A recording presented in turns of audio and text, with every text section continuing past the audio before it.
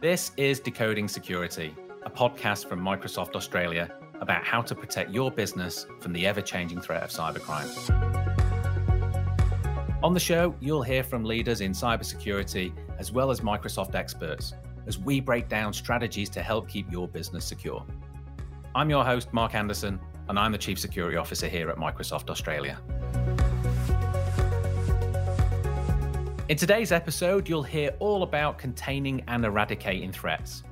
Ben Danvers, the cybersecurity lead in the Microsoft Customer Success Unit, is joined by Tabitha Bauer, the Director of Microsoft's Detection and Response Team, and Alan Johnson from the Global Compromise Recovery Security Team here at Microsoft.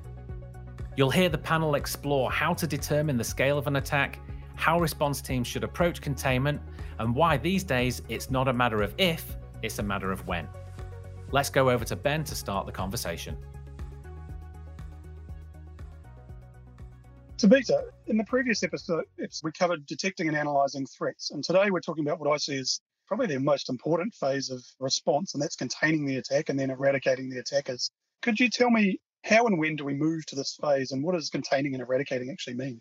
Well, containment is where you take the results of your detection and analysis efforts and turn it into practical steps to respond to the threat. The main purpose of containment is to stop the spread and to limit the damage before your resources are overwhelmed, as well as buying you time to prepare for effective eradication and recovery efforts. Alan, this is your area of expertise. How would you describe the purpose of the containment and eradication phase? Absolutely. So it's about staunching the bleeding and getting a map of, the scale of the incident and working a plan to preserve serviceability and evidence and moving forward to an eradication phase. But how do you determine the scale of an attacker's access? How do you know how many points of entry they have? How do you know which systems they've got control over? There's been an event kind that's brought this to attention.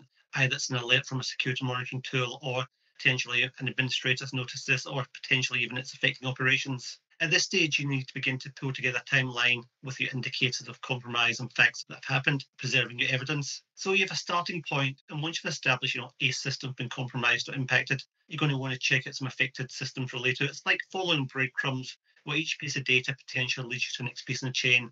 So you look in at malicious user activity like newly created accounts or changes to group memberships or excessive privilege that's been granted. You're looking for unusual login types or locations or data being accessed in a non-standard fashion, potentially large uploads of data to the cloud or out with your business. From there, you start moving on to systems that have been impacted, like are there any malicious programs running, new services running on servers or open ports or unusual processes running. You may have detections from your malware or your EDR tools.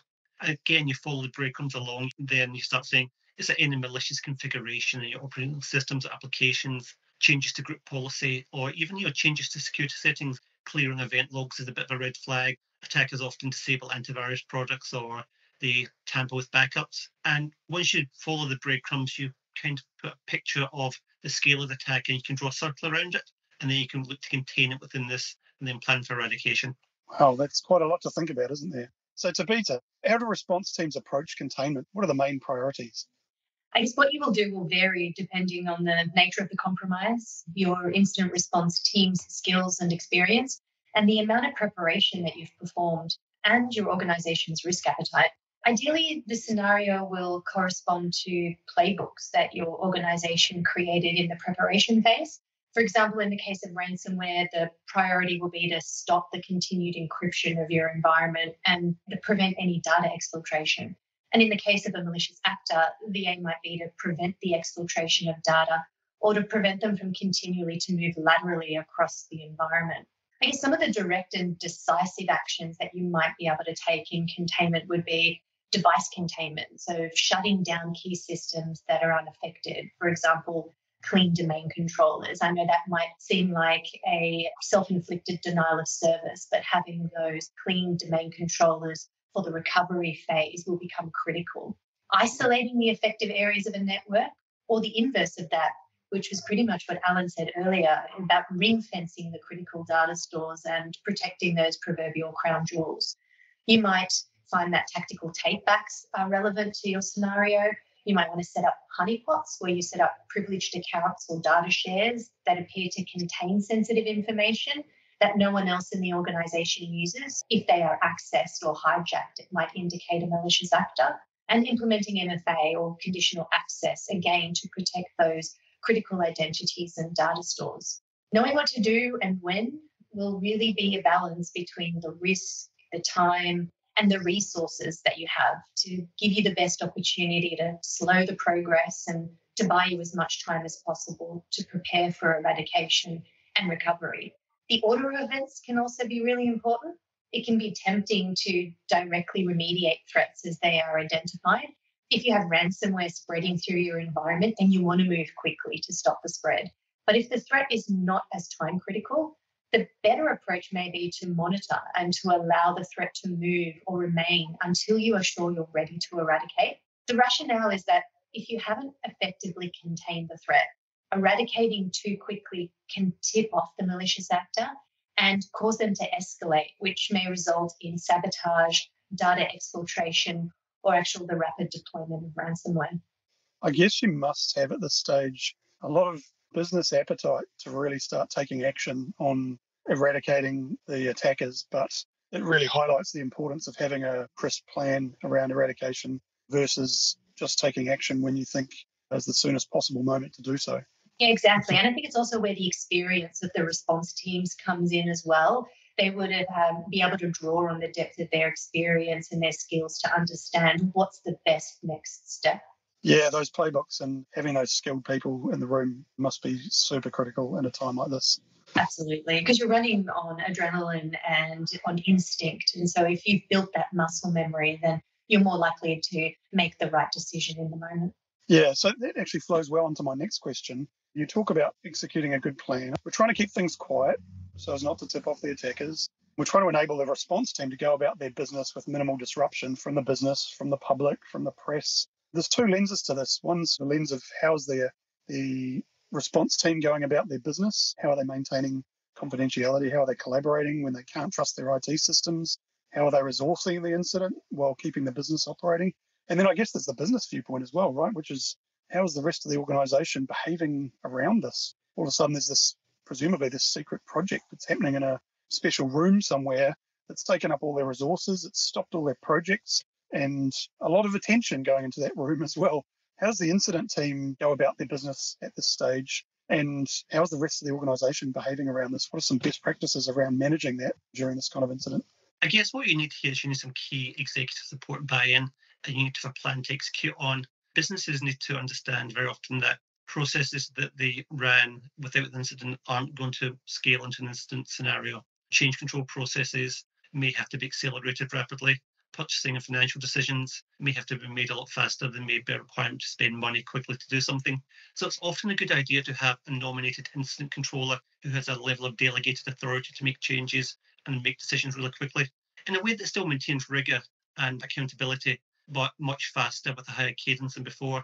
Also, something you touched on is very often you can't trust your internal systems and your communications. So companies will take incident comms offline because if you believe the attacker has control of your environment, then it's entirely probable they're reading your email and looking for evidence that it's been discovered. They may be looking at your ticket logging systems, looking for evidence that incidents are happening. So companies need to either have a dedicated incident comms plan where they work on a separate Office 365 tenancy, or even in a signal messaging group on app-based thing, and think almost with a kind of wartime discipline of containing information very tightly to a core group. I've seen instances where it's been a massive event and less than 10 people have known about it, a handful of IT people, senior management, and often a lawyer or two. That's pretty impressive. Just goes to highlight the importance. I mean, the more people that know about an incident, I guess, is going to be the more people you have asking questions and wanting to get involved in some way. It's going to be quite disruptive to the incident team if that's going on. So it's quite a discipline, isn't it, at this stage of an incident to really be able to just keep a core group focused on that incident and filter the rest of the people out of that activity so that they can get on and do their job as effectively as possible. It's certainly something you want to plan for in advance and not be thinking about. You should do it. It should be execution rather than thinking at the stage. No plan's going to be perfect and no plan's going to run smoothly, but the very act of planning and thinking about this and running through scenarios absolutely helps when you're in the containment eradication phase. That's a really good point. We've come all this way. We've contained our threat. We've planned and we've built up this plan, presumably over a period of weeks, To get this moment where we think we're ready for eradication, how do you know when you're ready, and what does this involve? Talk me through that moment, that when you pull the trigger and do eradication, what does that look like? Eradication begins when you have full confidence that you have a scope of the attacker's activities. You begin eradication preparation running in the background, so you're rebuilding systems you're going to replace. You may be rebuilding domain controllers or key web servers. So you look to stage these in a background situation where it's hidden from the attacker. Ideally, your attacker will have control of the environment, but that you know the scope of the access, and you're building outside this. Then when you decide you're going to pull the trigger, it's the opposite of you've been quiet all the way through the process, and then you go loud and fast. Much in the same way attackers will be quiet as they exfiltrate data from your network, and then loud when you deploy ransomware. So when we decide to eradicate, we very quickly look to purge attacker control, be it deleting a huge range of any accounts under the control, severing C2 traffic, taking systems that they have control with offline, and replacing them with known good, safe systems. And you look to retain confidence in administrative control. And when you have that with very good monitoring in place, you can begin to release the environment back into production, step by step. That's exactly right. I think the questions you want to be able to answer are, do you understand the indicators of compromise? Have you prioritized them? Have you ring-fenced the incident? Do you have that effective monitoring in place? And do you have a response plan in the event of an escalation in the attack? And once you've got a good level of confidence around answering those questions, I don't think you can ever be 100% ready. But if you have a good level of confidence, then it's a good indication that you're ready to proceed. It should be noted, though, that if there is a sudden escalation, you may have no choice but to move directly into eradication before you're ready. And eradication may be a step you skip entirely if the impact is large enough and you move straight into recovery. This is typically true for ransomware attacks where the entire environment has been disabled, and the only option is to move straight into recovery and rebuild the environment, as Alan said, from good known backups, or if you're unlucky, from scratch. How long does an eradication take? I mean, is it hours? Is it days? Is it weeks? I mean, from the time you pull that trigger and go full noise, what sort of time span are we looking at? Like anything else, it's situational depending on the scope of the compromise, but it's designed to be a rapid process. Anything between 4 and 8 hours is common. Short is better. You're looking to rapidly take control back without the attacker having the ability to respond. So often there's an outage to service during this process, so you want to maintain it as quickly as possible. So would you be doing that sort of over a weekend or something like that? Yeah, that's very common. Saturday afternoon through to Sunday morning is a common time to do eradication. If you can do it quickly in an automated fashion, you can do it faster. But yeah, weekends or whenever there's a quiet time for the business or the organisation. Okay, and so we've done the eradication. We've fired everything back up. Hopefully, we've got control of our environment now. How do we know the eradication's been successful? I guess apart from crossing all your fingers and toes, the best way is monitoring. So by this stage, you'll have learnt many lessons on the blind spots in your environment and how you can improve your monitoring. Now's the time to put it to the test. There'll be a period of hypercare where all eyes on the SOC are on glass to watch for any indicators of attack or compromise. This could be a period of days or weeks. Typically, during this period, there will also be a set of metrics that a SOC will collate and report up to management on a key set of security indicators. And this will continue until the organisation is comfortable that they have things under control. Interestingly, an increase in attacks on your perimeter can be a strong indication that your eviction was successful. So in our line of work, it's not uncommon to see a sudden spike in DDoS attacks, password sprays, or phishing attacks. It's the attacker's way to gain re-entry into the environment, or just out of spite for being evicted, the equivalent to a cyber attack tantrum. Throwing your toys out of the pram. Brilliant. That's great. We've monitored for a few weeks. I guess the next step and what's next, this has presumably just contained the attack, eradicated the bad guy. We don't stop there, do we? Oh, absolutely not. I mean, neither successive failure are permanent states. The reality is cyber attacks are going to happen again and again. And it's okay to suffer from a cyber attack, but it's not okay to suffer from the same one twice. So at the end of this process, we have a thing called a retrospective where we look at the lessons learned and we look to make sure that how the attack succeeded this time can't succeed in the future. So you look to move to a phase of strategic recovery and building better defences, better monitoring, better response capabilities, and plug these gaps before they're exploited again. It's always going to be a cycle of attackers versus defenders, and sadly, they're never going to stop. Yeah, it's going to be a long path back to having a fully stable and secure environment that you have confident you've got control over. It involves making sure you learn from the lessons learned and using them as a basis for a solid security strategy. Some of the work will be short term, but much of the uplift comes with maturity, which, as they say, is a journey, not a destination. Yeah, months and months is not uncommon, as you uplift the people, process and technology. The people and process being just as important as technology. Yep, exactly. Absolutely. And I bet there's going to be probably a lot more investment in security post-incident than potentially there was prior to the incident, which will mean a lot more activity for delivery teams and operations teams in the security space as well, right? Yeah, exactly. I guess that's one of the pitfalls you've actually got to look out for. So there's a lot of visibility and a lot of resource and funding that is given to recover from an incident or to respond to an incident. But a lot of the really strong security controls and the way that you can prevent from being or mitigate some of the compromises going forward is going to take, as Alan said, a long period of time. And a lot of your teams can experience fatigue over that period, and people lose visibility, people lose focus. It's not as an attractive thing to get behind anymore. It really takes a lot of resilience and a lot of commitment to be able to see these things through to the end, which is where you're really going to get the biggest benefit. Absolutely.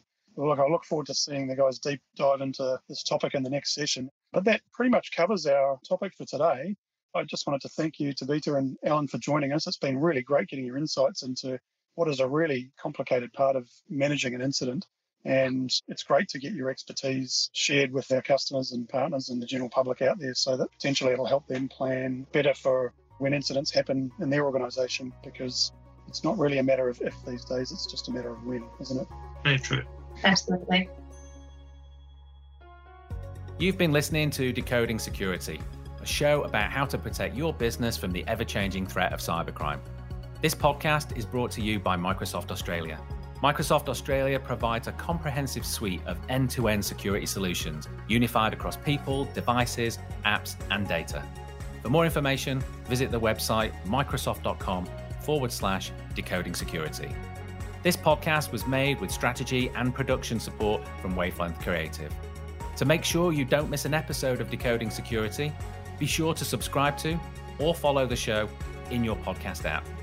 And while you're there, leave us a 5-star review. It really helps others find the show.